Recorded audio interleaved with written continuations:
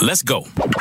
You're listening to KZSU, Stanford University's FM radio station, broadcasting across the Yay area on 90.1 and across the world at kzsu.org. Welcome to Brands, Beats, and Bites, hosted by Daryl D.C. Cobbin and Larry Taman. Brands, Beats, and Bites stands at the intersection of brand, tech, and culture. We bring you interesting people and insightful points of view on what's popping and not popping in marketing, tech, culture, and beyond. DC and Larry are fascinated with the stories and people behind some of the best marketing in the business. No matter how dope your product, if your marketing sucks, your company may suck too. They both serve as managing partners at marketing consultancy Brand Positioning Doctors, where they help companies large and small, tech and non-tech, build better marketers so they can build great brands. Welcome to Brands, Beats, and Bites, the intersection of brand, tech, and culture. The greatest hits edition, D, to tell. Oh, we got the Techniques 1 and 2 right here. Scratching, Funkmaster Flex in the building. We got hits. And here's the question that we're going to have people run down for us. These are the greatest answers that we have got on, frankly, my favorite question. What was your biggest F up? All right, DJ, drop the needle. All right, Lynn, as Larry eloquently flowed through your illustrious career.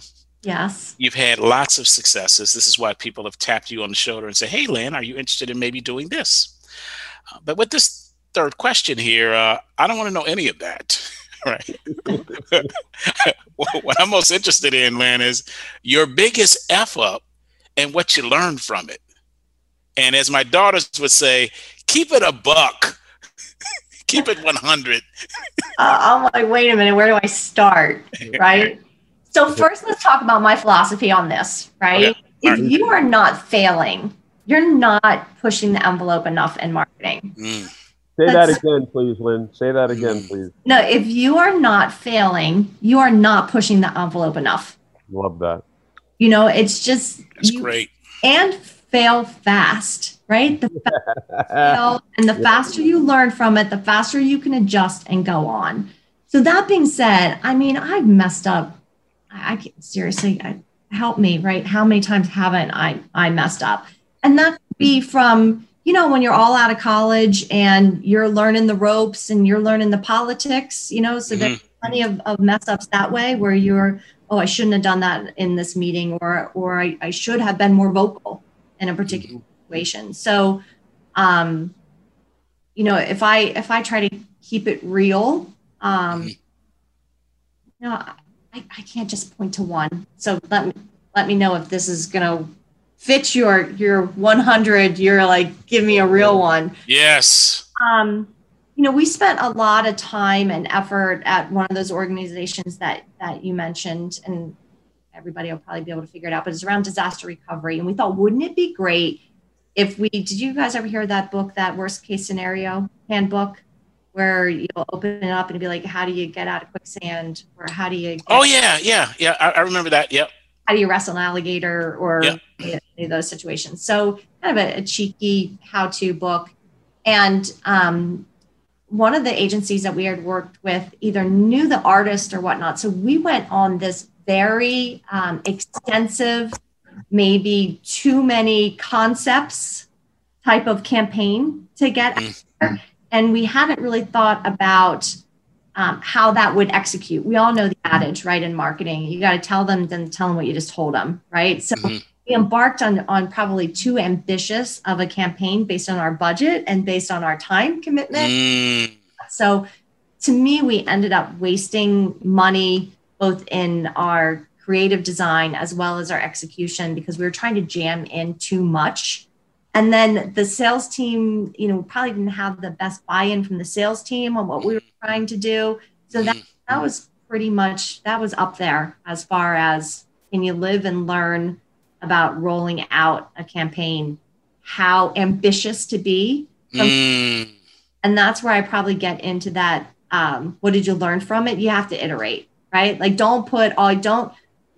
whether you want to call it agile marketing versus waterfall marketing, like don't spend all your time building out this really elaborate campaign. Start small, test, iterate, then move on to the next component. We tried to build out the whole thing, like almost a year's worth of stuff. Right? And then you don't ever get into a situation to be able to pivot or adjust, because you've spent so much time building out. That's too rigid for today's marketing.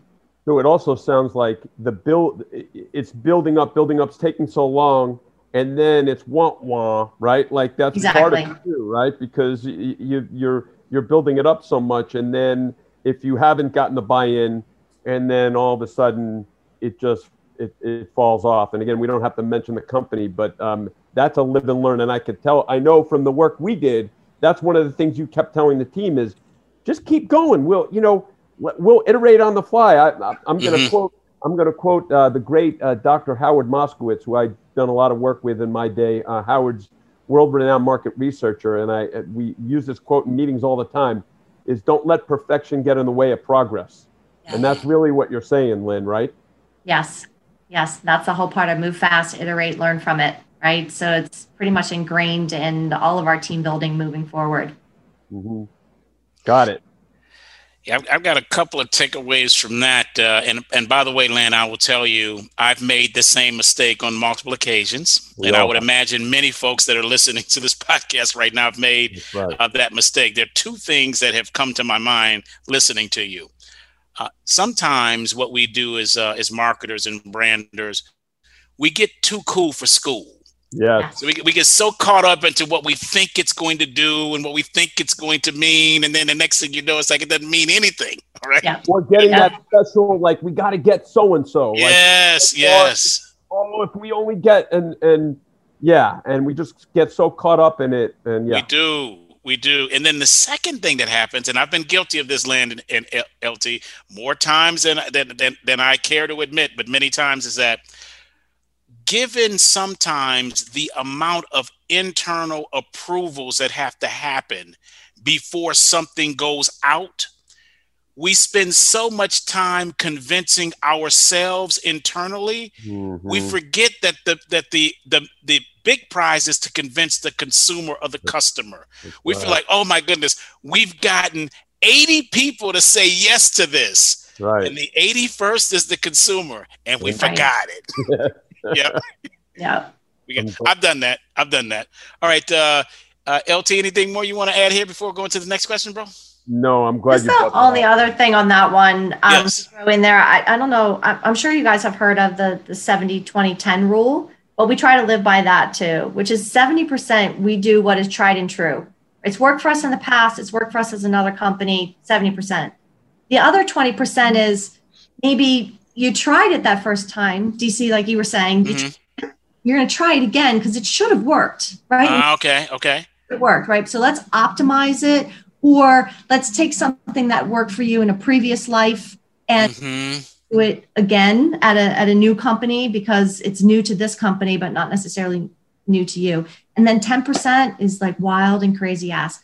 The crazier you can get, the better. Like throw the spaghetti against the wall and see if it sticks. Like what's the latest technology? What's the latest way to engage with your audience? Like where all this MarTech stack, like try it, because if you're not trying new stuff, you're just not pushing. Don't go in with any ROI expectations, any result. Like just try it and see what the heck happens. Wow. Love that framework. Yeah, I'm struck with that, Lynn. Is there any reason for the 70 and the 20 and the 10? I mean, it makes complete sense, but is there anything science underneath it, or is one? Well, I mean, the science is you should be doing what's working. You know what's going to work. Marketing is not necessarily rocket science. I mean, there's a science to it, but it's not a silver bullet. It's tried and true. It's the basics and doing the basics really well. That's where the 70%. Make sure you got your eye on the ball, like you haven't switched too much to trying new stuff, and you take your eye off your core, right? So focus on the core. The 20%, you should always be A/B testing. You should always be iterating. You should always be trying to optimize, especially like don't take a failure and be like, well, it failed, I'm never doing it again. Yeah. Like, how do you continue to look at it? And then the 10%, like I said, let's have some fun, right? Let's try something new. Let's really see what's out there. Well, and also with the 10%, if you do fail, like if you take that wild ass crazy idea and you fail, you've learned something from it. So you never really quite fail. And if you are doing it in this ratio, it's not like you're banking everything on it. Right. But again, it's like, to use the sports analogy, it's like you're swinging for the fences and you could hit a home run. So. And sometimes as marketers, I don't want to say hide, we call it a pilot. Yes. Pilot, test and learn. Pilot, test it, yes. Test and learn, pilot. Don't judge us. We're just trying. That's right. But you know what? We've had to do that. That goes back to we understand positioning with the organizations that we're in. And it's setting up expectations that we were talking about before. If you build up too many expectations, then you get the wah-wah. If you do a pilot program and it does hit, then all of a sudden, and you get something, then it changes the game. And it is an expectation-setting game a lot of times internally. Yeah, and as long as you're going to, if it does fail, you learn from that. Why did it fail? And you realize that so that you can use that as a lesson learned. To me, again, going back to what I originally started with, there's no failures. So you've had an extraordinary career, my brother. Yeah, you've done things that very few in the world have ever done, and you've done them across a range of different areas. And you've had successes. Otherwise, you're not in the seat that you're in. You've had a cacophony of successes. But what we want to know, Mr. Ed Dandridge, is what was your biggest F-up and what'd you learn from it? Oh, I couldn't give you just one, because I think I've got to go back to the music analogy. I've got Greatest Hits Volume 1, Volume 2. Oh, that's good. I will tell you, again, you need to know what you do well. You need to know what you don't do well, and you need to know what people are willing to pay you the top dollar to do. Mm-hmm. And I think the failures I might have had earlier in my career were when I wasn't really clear on the value that other people were ascribing to my work versus my own, right? And it's back to the left brain, right brain. Right. There are moments in marketing when you can be an artiste. Mm-hmm. Particularly in an agency construct where you've got the purity of the opportunity to create and ideate. Mm-hmm. And then there are moments, particularly when you're managing a brand, leading a team, supporting a business, where pragmatism, efficiency, expediency, alignment reign. In other words, don't let the perfect be the enemy of the really, really good. Yes. And if you sort of track back to what we were talking about a couple of minutes ago and feeling like you might not have been fully seen or heard or validated, it's only human nature to sometimes want to stand up and really advocate and fight for an idea or a position or principle because it's ultimately larger than just that principle. It's really about you. Yes. Right. But you don't get paid for that. You get paid to bring your whole self to work, but you get paid to bring your whole self to work in the service of something greater, in the service of a bigger purpose. And I think it's a maturity lesson that I had to go through over many years, and several decades, when you get to a point where you're comfortable in your own skin, you've got a sense of humility, you've got a selflessness, but also a sense of selffulness, and knowing when to calibrate the two and be really there and present for your own purpose, but then also to know when you have to sublimate your own ego in the service of something larger. That is not something that people are just born with. That takes a lot of work. It's scar tissue, and it's repetition. And I sort of look back a lot of times when I talk about my greatest hits and failures, it's those cringeworthy moments where I'm like, I can't believe I said that. I can't believe I did that. Why didn't I just shut the F up and just stay out of the frame? But I made it about myself. Okay, Ed, so you got to give us one of those cringeworthy moments, man. You're like setting us up here. Come on, man. Give it to us. Enough with the generalities, brother. Dispense with those. So I was working at a marketing agency, and we got an emergency call to go see a very, very important media client, and they were just about to sign a high-profile deal with an entertainer/artist who had a troubled past. Mm-hmm. And this company wanted to do something very, very large to celebrate signing this artist, because it was basically a coup that they were going to steal market share from their much larger, better branded competitor. Sure. And so I was asked to go into the room to start thinking about the creative brief to sort of do the promotion for this, which would have been the creative aspect of it. But the lawyer side of it saw the risk, right. the potential boycott, right. the negative press that could come in any circumstance for aligning the brand with this, sort of challenged public persona, but especially because we were going to take out full-page ads and sort of have this bravado. Right. And so, I went into a room to do a tactical assignment about a promotional campaign, and instead of letting that happen, I sort of raised this bigger issue. The meeting dissolved. I went back to my office. I got called in by the partner who was like, "What did you say? Killed Joy. You killed Joy." I was kind of sheepish, and he said, "Anyway, they want you back there at 2:00.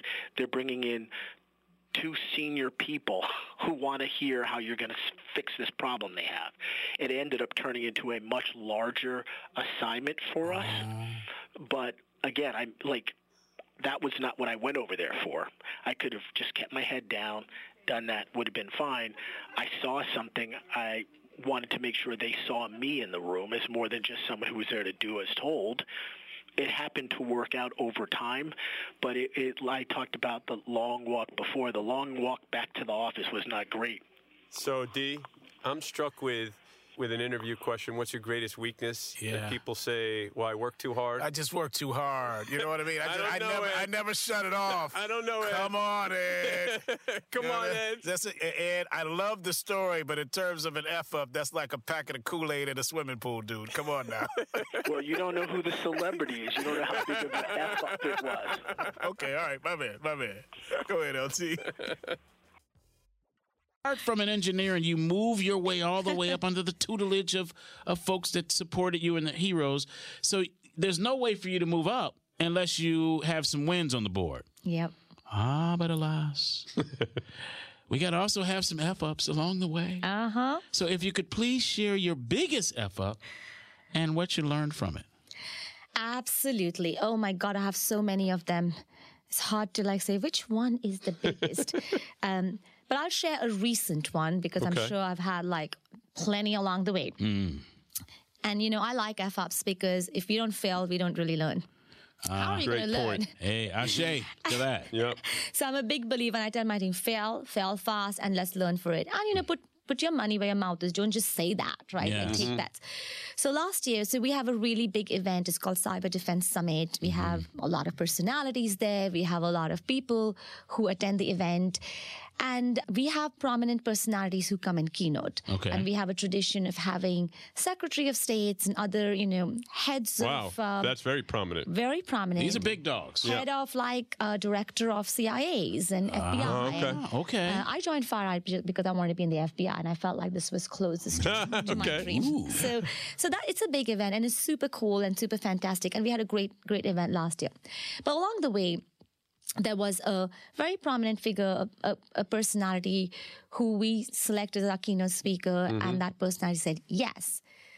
Excited, announced it, and then all things went wrong. Ooh. Because there was a lot of conflict on who this personality was in terms of there's supporters on either side of the aisle. Right. At our company, with our customers across the board. And it was something which we didn't expect. I didn't expect. Right. Most of the times in my career, I felt I've had complete control on a situation. Because I'm a problem solver. I like to solve. Yeah. But what happens when you make a decision and when you're super excited? Right. Oh my God, this is Great. awesome. Yes. This is great. Yes. And then you announce it publicly, and the reaction is not Right. It's opposite. And so there were And was it your decision primarily? It was our executive team Executive decision. team Because these decision, are big okay. decisions. So Okay. it was our CEO. But you were and at the executive. you were at the point of this. Absolutely. It sounds like. But I'm the got it. CMO of the company, Okay, right? got So it. at the end of the day, this is on me. Right. This is my decision. Right. So this is absolutely accountability on my shoulders. And it was an interesting time because I had to step back and say, what happened? Mm-hmm. No, we're fairly smart people. Mm-hmm. We look at the world in many ways. Yes. And we have a pulse on the market. Mm-hmm. And we were all really perplexed. And that's when I realized, we are a very divided society Mm-hmm. today.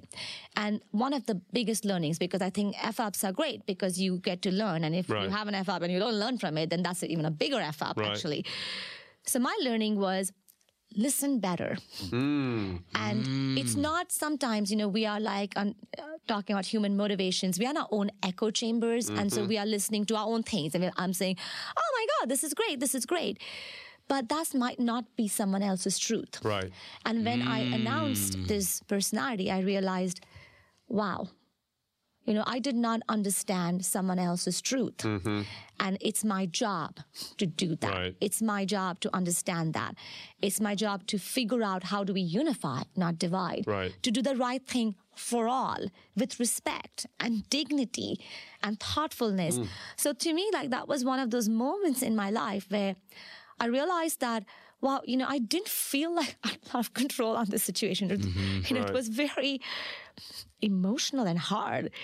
Now, whenever I go in a meeting, and that was thanks to the situation, I say, I want to hear at least 3 points which differ from what I'm saying. Wow.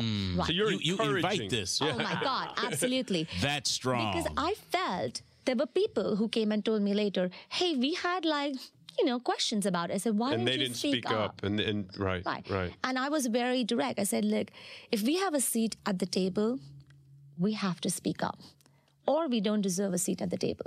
So I like that was one of the things where I learned that, great, the person here, great human, great personality, great conference, all that, all worked out. But it's a great learning to understand that our world is a divided place right now. It is. And we have to do our part as humans and as leaders and as marketers to close the divide.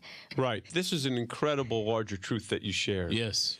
Vasu. And what's amazing is it's what you learned. That's what we always talk about. We're not Yes. here to ask this question to be salacious and people say, oh, I did this.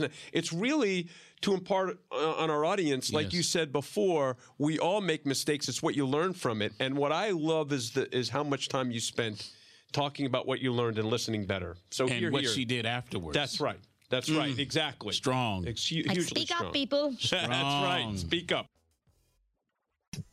All right, so Julie, we've got Hostess, Energizer Batteries, Gerber, Dean Foods, La Quinta Inn, and Belk. And then you're board member of Jack's Family Restaurants. That's a lot of different brands and a lot of different experiences. And as Larry did at the opening of the show, he waxed poetic about your illustrious career. But we don't want to know about any of that on this question. We don't want to know about any of that good stuff, okay? We want to know about when you made a gigantic, massive, epic F-up. We want you to give us one of those and then what you learned from it. Well, I'm going to pivot actually to the personal side. As a parent of 2 kids, I probably had a whole list of those that we could talk on and on about. But I believe that, being a parent has made me a better leader, honestly. One of my employees who worked with me on the agency side at Gerber and then came to work for me at La Quinta made a comment. She said, Julie, I've known you right when you became a parent. And I think that, being a parent has made you a better leader. And I got to thinking more about that. So the examples I'm going to share with my 2 kids. So I have a daughter who is 23, just in her first job out of college. And back in the day of this big F-up, she was in a performing arts school in Dallas, Booker T, and they had planned this huge concert themselves, and she had a big solo, and I was traveling right before that, and she says, I have to get a dress. And I think we had been kind of, chirping at each other the whole week, prior, like moms and teenage daughters do. Oh, yeah. And, anybody, I said, I heard you had 3 daughters, so you know what I'm yes. Right? Yes, I understand this. So she sends me this picture of the dress she bought, and I'm not liking it. It feels too revealing for parents in a crowd at Booker T, right? And so we're back and forth, and I said, you can't wear that. Well, I'm going to wear it, right? Going back and forth. Well, I'm just flying in to head right to the concert, so there's nothing I can do about it. So I pull this card, and I say, well, if you're going to wear that, then I'm not going. Oh, my. And I don't know why I did that. I guess it was, parent power or whatever. I don't know. And so I ended up not going. And she was so upset with me. I don't think she still has forgiven me for it, because she really wanted me there. And I made almost every single event, in my kids where I could. I was lucky to work for companies that allowed that. So my leadership lesson from that, and then I'm going to switch to another story with my son, is be careful what you go to the mat for, because affect relationships. And as a leader, I think that's, super important as well. So that was my learning from that experience with my daughter. So I'll pause there before I flip to one with my son, a different side. I want to thank you for sharing that, because, Dee, this is the first personal one. And quite honestly, that's more important. We appreciate you telling that story, because that's pretty vulnerable. So thank you for sharing that. Thank you. Yeah. Well, I think we're all people, right? And humans, and bring our humanness to work every day, right? And so I'm grateful for the companies I've worked for have been incredibly family friendly, and I was able to raise my kids and be able to do great work and lead teams. So the flip side of that is with my son. So my son played hockey since he was 4. He played high level hockey, prep school hockey. So yes, I am a hockey mom. And we had, a lot of coaches over the years, most of them fine. But one year, at a pivotal time in his hockey career, we had a really bad coach. And this coach did something that was a fireable offense. And I won't go into it. I still get upset thinking about it. And I was trying to decide. That too, on the basketball side. So totally relate. So keep going. Yes. Yeah. And, I support coaches. It's a hard job. But this was a fireable offense for sure. And I was trying to decide what to do about it. Thinking really long and hard about it. And, as a leader, as a servant leader, I believe, do you give people second chances? Do you help develop them and grow? Do you make it a learning experience? So instead of having him fired, I decided to sit down and have a conversation with him, because, he's a leader of young boys, right? These are young boys that are learning character. Sports is so much more than just sports, right? Yes. And so I had this conversation with him. Needless to say, it didn't go well. And not well at all, matter of fact. And what happened after that, it was towards the end of the season, and he ended up being the coach of my son's team the following year, which never happens in hockey either. And he did not take my son on the team. And that altered his hockey career quite a bit. So this was a time where I gave someone a chance when I actually should have had him fired. So it was kind of the flip side of my daughter's story. And I think as leaders, again, where we, I take leadership really seriously. I take developing people really seriously. And I took it that way. And it was one time where I should have had somebody fired. So two sides of the same coin, two personal stories that I think I've learned more from, some personal experiences that I've applied to leadership. But those were two examples I wanted to share with y'all. Wow. If you wish to contact us, our email is brandsbeatsbites@kzsu.stanford.edu. Again, that is brands, BRANDS, beats, BEATS, bites, BY as in yellow, TES @kzsu.stanford.edu.